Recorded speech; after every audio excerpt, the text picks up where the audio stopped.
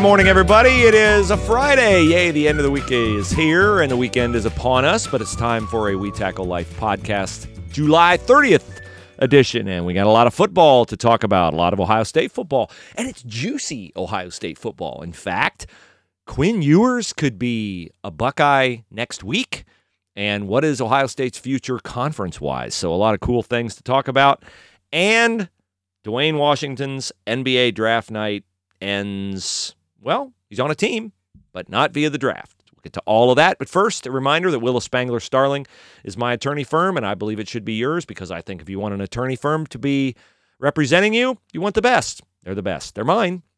They're awesome. Will's estate planning, personal injury, probate, employment law, you name it, they do it with distinction. And they're growing, and the reason they're growing is because they're successful, and the word of mouth from client to client is getting around. So Truman Boulevard in Hilliard is where you'll find Willis Spangler Starling's physical location. WillisAttorneys.com is their website. Check them out. You will not be disappointed. They will offer you a free consultation, and they do take some cases on contingency, and they're very good about telling you up front what the costs are and what the likelihood of your case being successful is, but they also would be more than willing to meet with you if you're the object of a legal action to represent you and protect your legal rights. So Willis Spangler Starling, I cannot recommend them more highly than I do. They're my attorney. What more can I say? WillisAttorneys.com, WillisAttorneys.com. All right. I told you many times, and you knew already, that name, image, and likeness and immediate transfer eligibility would forever change college football. We're now on the first steps of that new era. And one of the unseen possibilities of that new era is that elite recruits like five-star quarterback, number one overall recruit in the country, Quinn Ewers of South Lake Carrollton, Texas, committed to the Buckeyes for more than a year, might say, wow, why would I play high school football in Texas, risk injury, not get paid, when I could go to Ohio State right now and make probably more than $500,000, maybe $1 million. You want to get in early, right? I think the name, image, and likeness stuff will sort itself out down the road to where the money won't be, well, let's just put it this way. It might be more defined. It might be more lucrative later. One thing it will definitely be in a year, 2, 3, 4, 5 is more defined. There are no metrics in the market right now as to the value of having an athlete unite his brand individually and with his school with your brand as a business or as an influencer. So I think right now it's very possible that establishments are overpaying for name, image, and likeness contracts with players than they will in the future. They'll be smarter. They'll have more information. And that'll manifest itself in terms of players. There'll be a few now who are underpaid for their influence. But by and large, I think there will be more who are overpaid. So in the future, we'll know more. What's the value of a kid who comes in, is not going to play, but everybody's enamored with him because he's got a lot of Instagram followers. He's got a lot of TikTok followers. He's got a big 5-star, label on him. So Quinn Ewers right now can strike while the iron's hot. He can parlay his blonde mullet and his big right arm into a lot of money as an Ohio State Buckeye, whether he's on the field or not. So the NIL thing is part of it. It's what is driving Quinn Ewers considering coming to Ohio State right now. But there are untold other complications to Quinn Ewers coming to Ohio State. So let's tackle a few of those. First of all, let's cut to the chase. Do I think Ryan Day wants Quinn Ewers in his building, on his roster for the 2021 season that kicks off in Minnesota near the end of August? Do I think Ryan Day wants Quinn Ewers right now to be an Ohio State Buckeye? I've not talked to Ryan. I've not talked to anyone around Ryan. But my answer to that question would be no. He does not want that. Now, can Ryan Day tell Quinn Ewers that? No, he cannot. He cannot say, Quinn, do not come. He can't play Kamala Harris at the border. Do not come. He can't play Alejandro Mayorkas to the Cuban refugees. Do not come. He can't do that because if Quinn Ewers wants to come, you have to be thrilled he's coming. You have to tell him you're thrilled he's coming. Why would Ryan Day not want Quinn Ewers to come? Ryan Day right now has 3 freshman quarterbacks, 3 who've never thrown a pass in college. Why would he want 4? I mean, if he has 4, are all 4 going to stay? No. The 3 he has aren't going to stay. Quinn Ewers coming is going to chase 1, maybe 2 of them away. Kyle McCord, C.J. Stroud, Jack Miller, Quinn Ewers. It is the epitome of abundance of riches. It is the epitome of nice problem to have. But a nice problem to have is still what? A problem. So, no, Ryan Day does not want Quinn Ewers right now because, let's play this out. Quinn Ewers comes in and he's expecting to play. And he doesn't play because these other guys have the jump on him. Okay, is Quinn Ewers okay with that? The previous timetable, assumed by most, was that C.J. Stroud will start in 2021. He will have a great year because how could he not? All the talent around him, that great coach that he has. He will then start in 2022 when Quinn Ewers comes in and redshirts or understudies him. And then C.J. Stroud will bid a fond-adieu to Ohio State, and Quinn Ewers will take over as a redshirt freshman starter. And Quinn Ewers will start in 2023 and 2024. Now, though, I don't think Quinn Ewers is looking at 2023 and 2024. He's certainly not looking any later than 2022. And that makes for a ticklish task of keeping all the quarterbacks happy. Because, as I mentioned in the open, we're also not just only in the name, image, and likeness era. We're in the immediate transfer eligibility era. So C.J. Stroud could have a phenomenal year this year, and Quinn Ewers could take over, and next spring Ryan Day could say, or Quinn Ewers could come in, and next spring Ryan Day could say, wow, can't really name a starter, because isn't this always what coaches say in the spring to delay things? Can't really name a starter. Both guys look good. Have to look at it in the fall. Well, that might not be what C.J. Stroud wants to hear. C.J. Stroud might say, I threw 40 touchdown passes last year, and you're telling me this kid is now even with me and you can't determine and commit to me as a starter? And C.J. Stroud could say, I'm going to go play somewhere else. I'm going to walk in somewhere else and start. Or the other side of that equation is C.J. Stroud could throw 40 touchdown passes and Ryan Day could say, well, C.J. is going to be our starter. Or Quinn Ewers could just in his head go, what are the likelihood they're going to take a guy out with 40 touchdown passes and make me the starter? That's not very likely. I'm going to go home to Texas and start. So I think it increases the possibility that he might not last, or he would chase away a guy that you have that you like that's proven he can play. Do we have a metric, a measurable, an example of super stud, star high school quarterback coming in and playing right away after 3 weeks in the August preseason camp as the starter at Ohio State? Yes, we do. We do have that. It might be in the Wayback Machine and long before your recollection, but way back in the day, Art Schlichter was every bit the Quinn Ewers of his day. And Art Schlichter came in, and Ohio State had an established starting quarterback in Rod Gerald, who was not going to be a quarterback in the NFL because he was an option quarterback. And one of the most famous moments in Ohio State football history is Woody Hayes standing on the sideline, season opener against Joe Paterno in Penn State, and Rod Gerald and Art Schlichter are huddled around Woody Hayes as they come out of commercial on ABC, and Woody sends both Rod Gerald and Art Schlichter onto the field to the roar of the crowd. Gerald at wide receiver, Art Schlichter at quarterback. First play, Art completes a pass. The crowd goes crazy. And from that point on, it did not continue to be a feel-good story, as Art Schlichter threw 5 interceptions in the opener, and the Buckeyes lost to Penn State 19-0. And Art threw a ton of interceptions that year, the last of which was to Clemson linebacker Charlie Bauman. And it resulted in Woody Hayes punching Charlie Bauman, or, as my friend Chris Spielman used to say, helping Charlie Bauman to his feet. And Woody lost his job. And the next year, Art Schlichter led him to the Rose Bowl. Third year didn't go as well, and fourth year didn't go as well, and Art goes to the NFL, and we all know what happened to Art with compulsive gambling and all that. So I'm not saying Quinn Ewers will self-destruct like Art Schlichter. I'm saying quarterbacks who come in and 3 weeks later are thrown into the Big Ten wars are possibly going to throw a lot of interceptions. They will learn from the interceptions that they throw. But could Ohio State afford a quarterback who throws a bunch of interceptions? Yeah, I think they could. Maybe not against Oregon, but they could against everybody else. So maybe it won't matter. Maybe Quinn Ewers won't win the job. Maybe Quinn Ewers will sit behind C.J. Stroud for 2 years and be happy. And maybe butterflies will fill your life and there'll never be any adversity.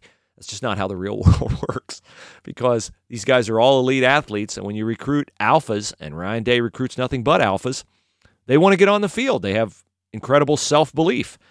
And so Quinn Ewers, here's what I know for sure. Quinn Ewers can make a lot of money coming to Ohio State right now. Quinn Ewers right now, with laws the way they are in Texas, can't make any money as a Texas high school quarterback. Quinn Ewers has no reason, based upon his success so far as a quarterback and the rave reviews he gets everywhere he goes, has no reason to fear C.J. Stroud. And C.J. Stroud has no reason to believe that Quinn Ewers can beat him out. And you can say all the things you want to say about teamwork and everybody sacrificing for each other and all that, but man's sinful nature and human nature can intrude on that. And you and I both know that if C.J. Stroud plays quarterback and Quinn Ewers is on the roster and C.J. Stroud throws an interception against Oregon in the first quarter, there's going to be a lot of people wondering if Ryan Day is going to go to Quinn Ewers. And Ryan might not have any inclination to do that, but that will be out there in the public's mind. And if it's out there in the public's mind, believe me, it's in C.J. Stroud's mind, and that will not be good. So I think the best case scenario here is Quinn Ewers decides to stay at Texas. That will delay the issues Ryan Day has to face, but there are unmistakably issues Ryan Day will have to face having an abundance of quarterbacks on the roster, which I believe I said was a nice problem to have, which of course is nevertheless still a problem. The quarterbacks in the room right now have 18 collective snaps in college, 3 carries, 2 rushing touchdowns, 0 pass attempts. 0. So, with that, I would like to remind you that Hemisphere Coffee Roasters is the official coffee of the We Tackle Life podcast. Ryan Day, if he's up all night worrying about his quarterback issues, can mitigate his misery by treating himself to a cup of Hemisphere Coffee Roasters coffee. And if he does that, he'll be a smart guy, which he already is a smart guy, but he'll be a smarter guy. And hopefully he'll be smart enough to use the promo code We Tackle Life in all caps, because that gets you 15% off. You, Ryan Day, and everybody else who orders from my friends at Hemisphere Coffee Roasters in lovely Mechanicsburg, Ohio. Mechanicsburg, shout out. They're ranked in the top 10 in the Cleveland.com poll for Division 6 teams in the state of Ohio in high school football this fall. High school football is awesome. HemisphereCoffeeRoasters.com. Coffee is awesome. They buy it from growers around the world, direct, Indonesia, Thailand, Nicaragua. Those growers then get paid more money directly from Paul at Hemisphere than they would from a big conglomerate buyer. And they use that money to further the lives of those in their local communities, bringing jobs and commerce, and in many cases, great ministry efforts. Their Nicaraguan buyer has planted 50 churches in Nicaragua, financed 50 pastors to go out. Don't think big mega churches, think little small house churches, but still it has allowed those 50 godly men to serve God in their local communities and villages, and of course further the spread of the gospel in the world, which is what we should all be about. Okay, now we transition to the NBA draft. And the Cavaliers picked Evan Mobley from USC, and it's getting rave reviews. Good, I'm glad. He's a center. Dwayne Washington did not get picked. I am not the least bit surprised Dwayne Washington did not get picked. I'm not happy he didn't get picked, but I'm upset that he put himself in a position to not get picked. He should be returning to Ohio State for his senior year, in my opinion. Not his. Fine. He signed a two-year two-way contract with the Indiana Pacers. So a two-way contract means if he's in the G League, he'll get paid one thing. If he's in the NBA, he'll get paid a lot more. Good luck to Dwayne. I think he's made his path to the NBA. I don't think he's made it any more difficult. It was always going to be difficult because he's a tweener. He's kind of a half shooting guard, not big enough. Kind of a half point guard, not skilled enough. But he's a great kid. I really like Dwayne, and I wish him well. I just wish that he had not forfeited what I think would have been an amazing senior year experience at Ohio State.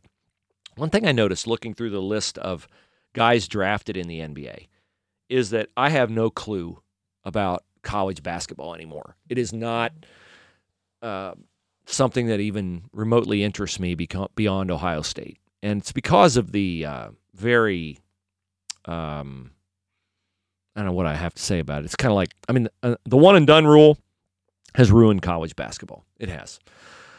Guys are here for a cup of coffee, hopefully a Hemisphere coffee, and gone. And I look at the names and I'm like, I don't even know who that guy is. He plays for Kentucky. I don't even know who he is. Now, some of that could be I'm not single anymore. I'm a dad. I have kids playing sports. I have a couple jobs. I have a wife that I like to spend time with. So I don't have time to sit down and watch a college basketball game at night. But some of it is, I think, driven by the fact that they're here today, gone tomorrow. And I wonder if college football will get that way now that we have name, image, and likeness and immediate transfer eligibility. I hope not. I hope I always care about college football and know the players, but I ceased to care about Major League Baseball when guys were roster jumping all the time. I've ceased to care about college basketball because guys are here a year, gone a year. I just basically tune in for the tournament. And maybe I'll get that way with college football, which if I do, I do. It's not like it's an important part of my life, but it's a good diversion. And we'll see how that develops. So one thing about the NCAA, I neglected to mention this when we were on Ohio State football, the Tattoo Five. Let me see if I can name them. Terrell Pryor, Mike Adams, Boom Herron, DeVere Posey, and Solomon Thomas. Pretty sure I got them all. Have gone to social media saying that their accomplishments as Buckeyes, including their Rose Bowl win over Oregon, their Sugar Bowl win over Arkansas, their Big Ten championship, should be reinstated because now in the name, image, and likeness era, everything they did is legal. Well, everything they did is not legal, still, according to NCAA rules. And I honestly don't understand the difference, but the NCAA issued a statement this week saying they will not reinstate Ohio State's record. So TP still remains on the outside looking in of the Ohio State record book. Terry Francona is going to be on the outside looking in at the Indians baseball season the rest of the year. Tito is taking a leave of absence for the rest of the year to tend to two separate surgeries. One has to be done before the other one can happen, and so they've turned the club over to a guy I've never heard of because, as I said just a minute ago, I don't pay attention to Major League Baseball much anymore. And I wonder if Tito's at the end of the line with the Tribe. Maybe he'll want to come back and serve one more year. Maybe he's like, okay, been there, done that, had a good run. We're not close to winning. This could be the beginning of the end for Tito in Cleveland. They've been very good to him. He's been very good to them. Feels like maybe time he move on. Feels like maybe time they move on. I wish him well with his health, but, it's not good to have a manager that's always taking leave of absences from the team, which I know there was a pandemic last year, but he's struggled for a while. And maybe, this is something he should pay attention to in terms of really prioritizing his health. He's got a ton of money, I'm sure.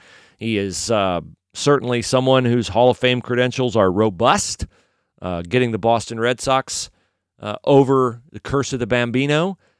If Tito Francona had been able to get the Indians across the finish line to the 2016 World Series championship, I think it was 2016, 2015 maybe, he would unquestionably be a Hall of Famer. I think he's got a strong case anyway. I think he's well-liked. He'll probably get in the Hall of Fame. But he would have led the Indians to the World Championship and the Red Sox to the World Championship, like first ballot, first time eligible. So we'll wait and see. I think Terry Francona will get in the Hall of Fame, and I think he should. Now, speaking of the Baseball Hall of Fame, I used to want to be a baseball writer more than anything. Back when I was young and stupid, I thought, wow, this would be the greatest thing ever. You travel all over the country, you cover baseball.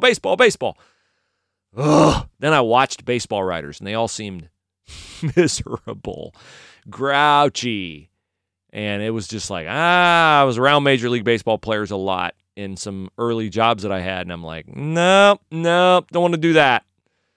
Well, so I was aspiring to be a baseball writer because I thought, would it be cool to be a member of the Baseball Writers Association of America and vote in the Hall of Fame? And I was a baseball writer association member for a while, but not for the 10 years it's required to become a member of the Hall of Fame. And the Baseball Writers Association of America membership has decided unanimously that they will not allow Curt Schilling to remove his name from their Hall of Fame ballot in the last of his 10 years of eligibility before he goes on to the Veterans Committee ballot. I think this is a bad decision. I think it's a vindictive decision. I think it's a politically driven decision. C. Trent Rosecrans is a guy I know and a guy I like, and C. Trent and I we're in each other's cell phones, but we don't commiserate very often. He's in Cincinnati. I think he's now with The Athletic. He used to be at the Post, or the Enquirer, I guess. And C. Trent's the president of the Baseball Writers Association of America. I like Trent. I just think his organization's membership made as I said, a vindictive, politically motivated decision. Most of the guys in the Baseball Writers are liberals. Curt Schilling is decidedly not a liberal. And if Curt Schilling doesn't want to be on the ballot because he doesn't want to give the Baseball Writers Association membership the right to unjustifiably, in my mind, keep him out of the Hall of Fame because of his politics, then that's his right. You have a right not to belong to a certain country club.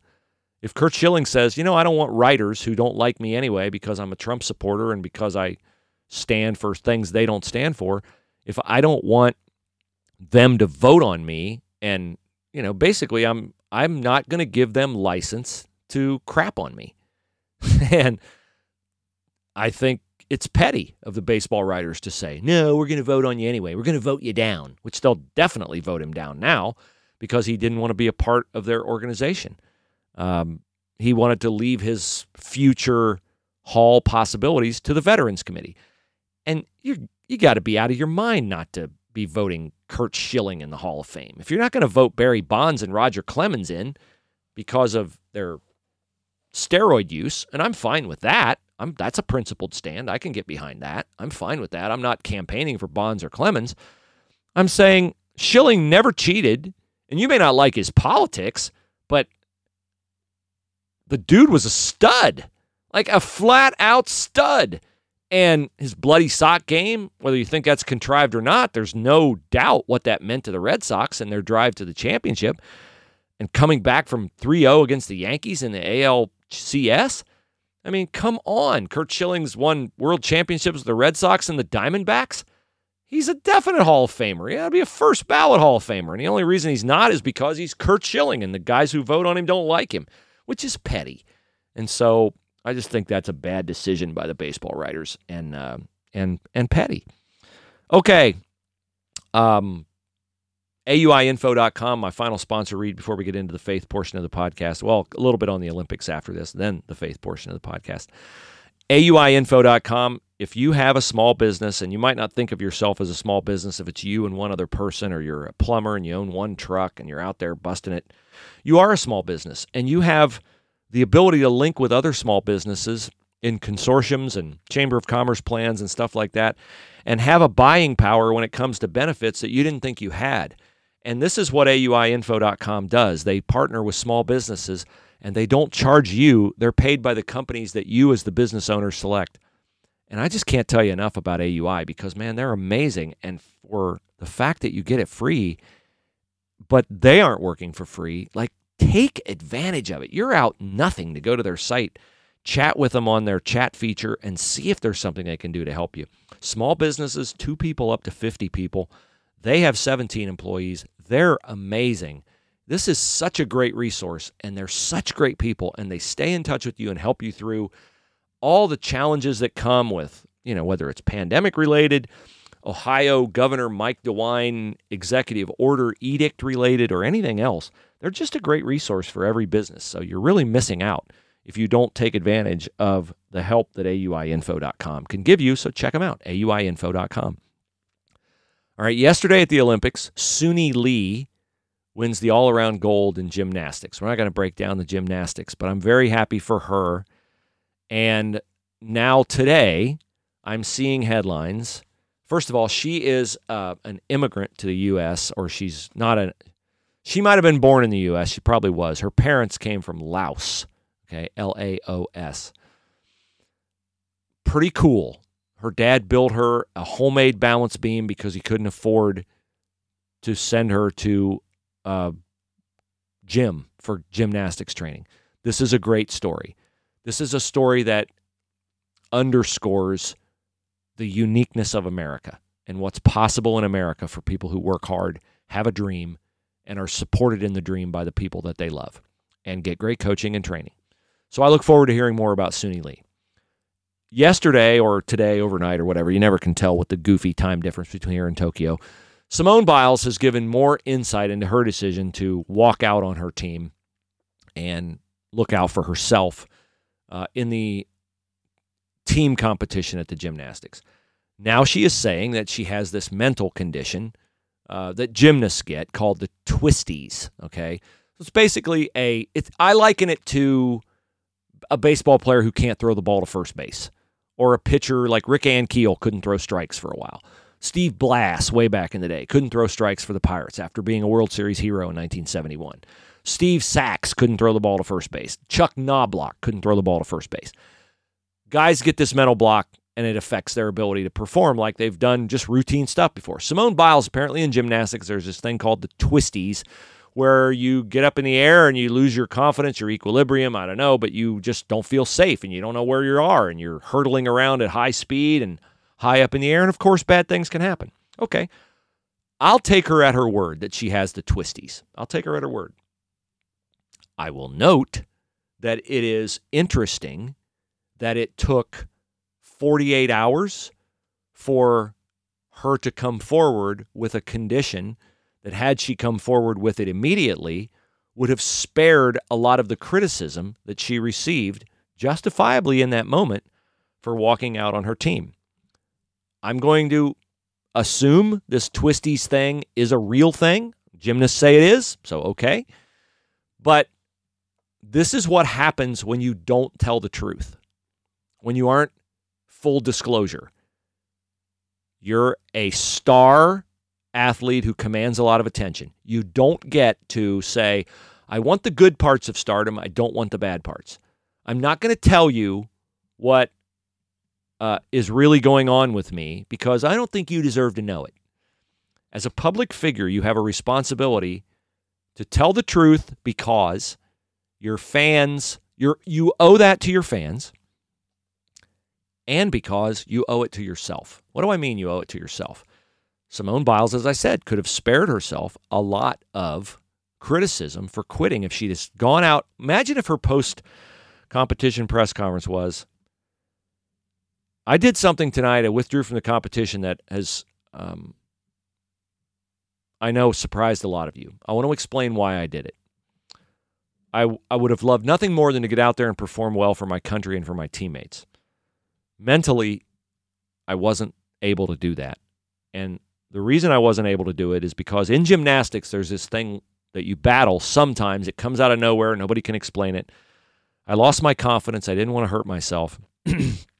I feel horrible that I was unable to help my teammates.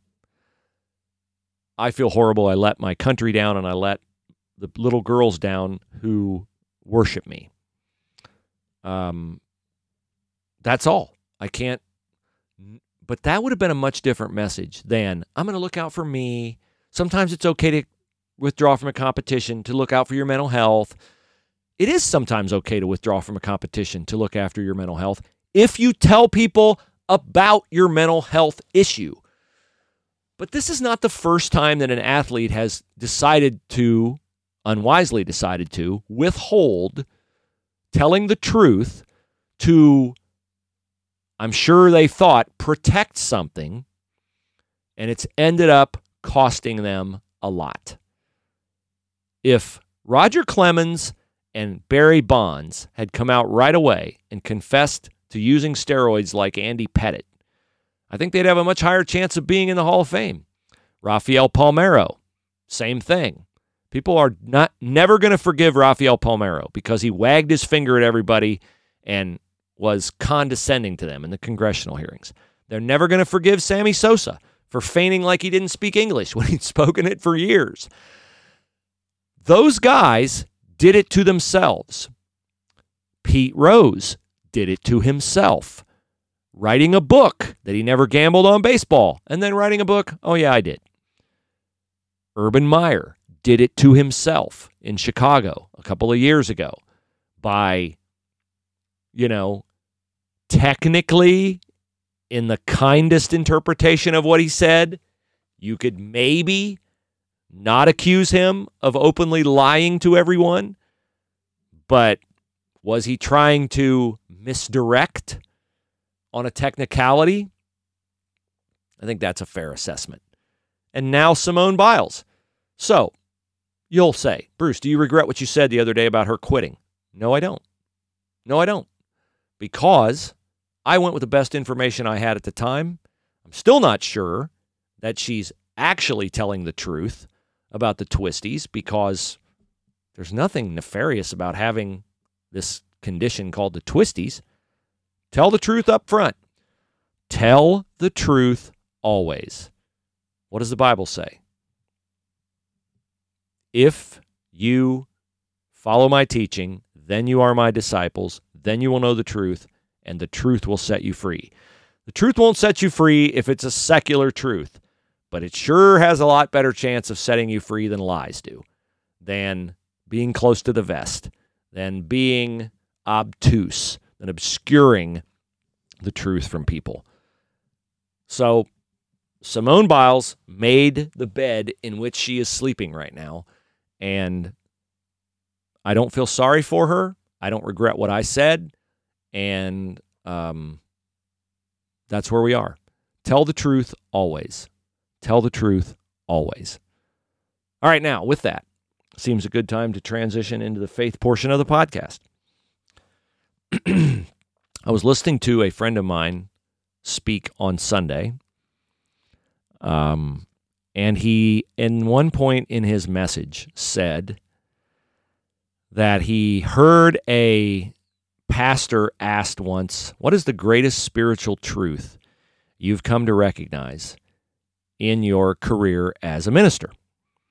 And he said the response from that minister was, Jesus loves me, this I know, for the Bible tells me so. And I was pondering that this morning as I was reading in Mark 5, after the story of Jesus healing the demon-possessed man named Legion. Jesus is not confronted, but a guy comes up to Jesus. His name is Jairus. And Jairus says, my daughter's really sick. Would you please come and heal her? And Jesus agrees. And as he's on his way to heal Jairus' daughter, he's in a crowd of people pressing in on him from each side. And a woman, the Bible says a woman who has been suffering with bleeding for 12 years, or maybe it's not 12 years, but it's many years. She has gone to many doctors. She has spent everything she has, try to get healing, and her problem, the Bible says, has only gotten worse. So Jesus is working his way through this crowd, people pushing on him, pressing on him. He's being mobbed. This woman, the Bible says, realizes if I can only touch him, I'll be healed. And she's able to. She reaches out, she touches the hem of his garment. And Jesus stops in the middle of all this crowd of people, and he says, who touched me? And the disciples are like, who touched you? Like, there's people all over the place. What are you talking about? And he says, no. Somebody touched me differently because I felt the power go out of me. And so they look around, and there's this woman, and she confesses, yes, I'm the one. And she explains her situation to Jesus, and Jesus says to her, your faith has healed you. So touching him isn't what healed her. Her belief that she would be healed is what healed her. Her belief, her faith, her trust. When you go back to that truth that pastor talked about, Jesus loves me, this I know, for the Bible tells me so. That is rock solid for those of us who have given our life to Christ and accepted his sacrifice at the cross. Let's tear that 3-statement truth apart. Jesus loves me. What comes with that? Jesus loves me. As someone who absolutely knows that, what does that mean to me? What does that mean to me as a believer? Jesus loves me. Well, he loves me, showed me that. He went to the cross.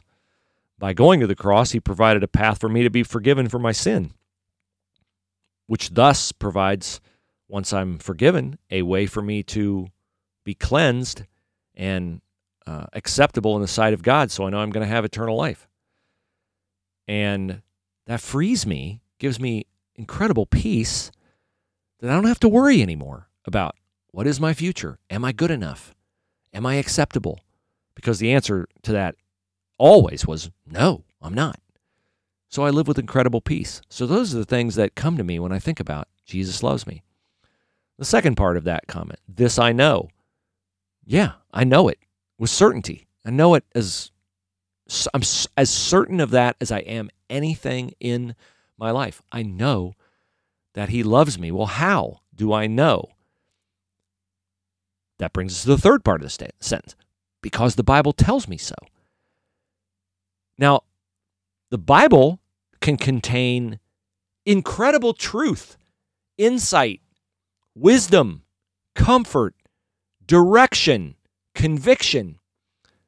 But if you never open its pages, if you never sink the dry sponge of your heart into its amazing depth and soak that truth in, then how will you know that Jesus loves you? Jesus loves me. This I know because the Bible tells me so. And as you immerse the dry sponge of your heart and soul into the deep, rich waters of the Bible's truth, you will allow yourself to have this incredible, intimate communication with God. He will reveal more of himself to you, more of how he thinks, what he wants from you, what he's asking you to do with the gifts and talents that you have. He will reveal more about how he has blessed you with people who love you, gifts, talents, and abilities.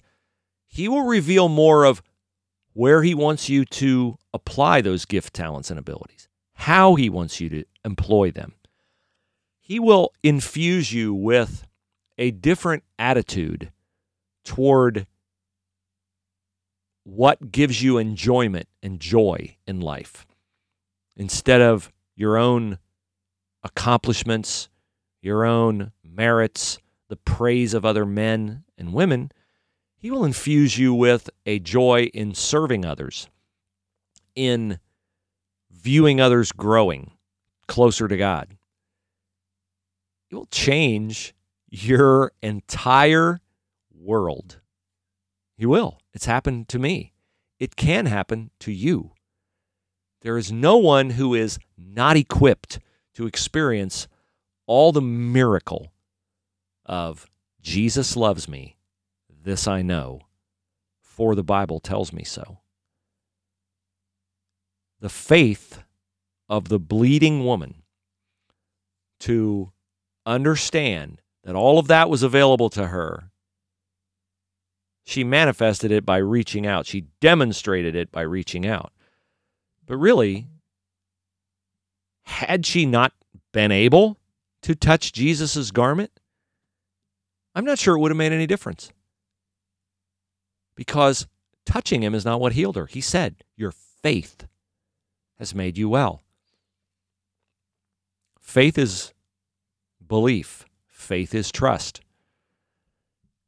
And ironically, the same man who preached this message Sunday that related the story about the pastor who said, Jesus loves me, this I know, is also the same man who enlightened me about faith one time being often equated with doubt as its opposite number.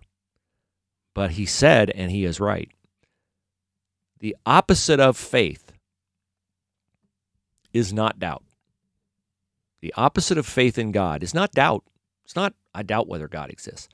The opposite of faith in God is self-sufficiency. Faith in God is trusting God. That woman trusted God to heal her, and she was healed. Self-sufficiency is doing it your own way. And a lot of times, we only develop faith when all the other earthly options fail, right? She wasn't wrong to go to doctors. She wasn't wrong to spend her money seeking healing from the medical community. God made doctors. God made medical science. God made avenues for men, women, doctors to minister to people and be blessed by healing them. That's also a way God could have answered her desire to be healed. But in her instance, God desired for her to continue to pursue healing, and the avenue that was left to her after she had sought doctors and spent all her money was to demonstrate continual faith that God was going to heal her. And the last demonstration required of her faith was to press through the crowd, reach out, and touch Jesus. And then he said, your faith has made you well. So that is what I have for you, that truth that Jesus loves me, this I know, for the Bible tells me so. Are you going to reach out and open its pages? Are you going to pursue who God is in its pages with the diligence that this woman pursued healing? Or are you going to go to one book, one verse, one chapter, read it? No, nothing here for me. Shut the pages, never open it again. The Bible's preservation over centuries is miraculous and is not coincidental. It is there to enable us to see, hear, and understand what God has in store for us. And in its pages, you will find a verse. No eye has seen, no ear has heard, no mind can conceive what God has in store for those who love him. I want you to know that richness. I want you to experience that richness. It will fill every gap, plug every hole in your life. It will. It will. And if you cease to do that, you'll continue to flail away, struggle, experience peace from time to time, but not lasting peace, not everlasting peace, not assurance. And that's a lousy way to live. Take it from a guy who lived that way for a long time, unnecessarily so. But not anymore. Not anymore. And that's my deepest hope for you, is that you'll know the peace, joy, and purpose that comes yielding your life to what Jesus has already done for you at the cross and made available to you freely. Man, go get it. Go get it. And tell me what it's like in your life after you do it. God bless you guys.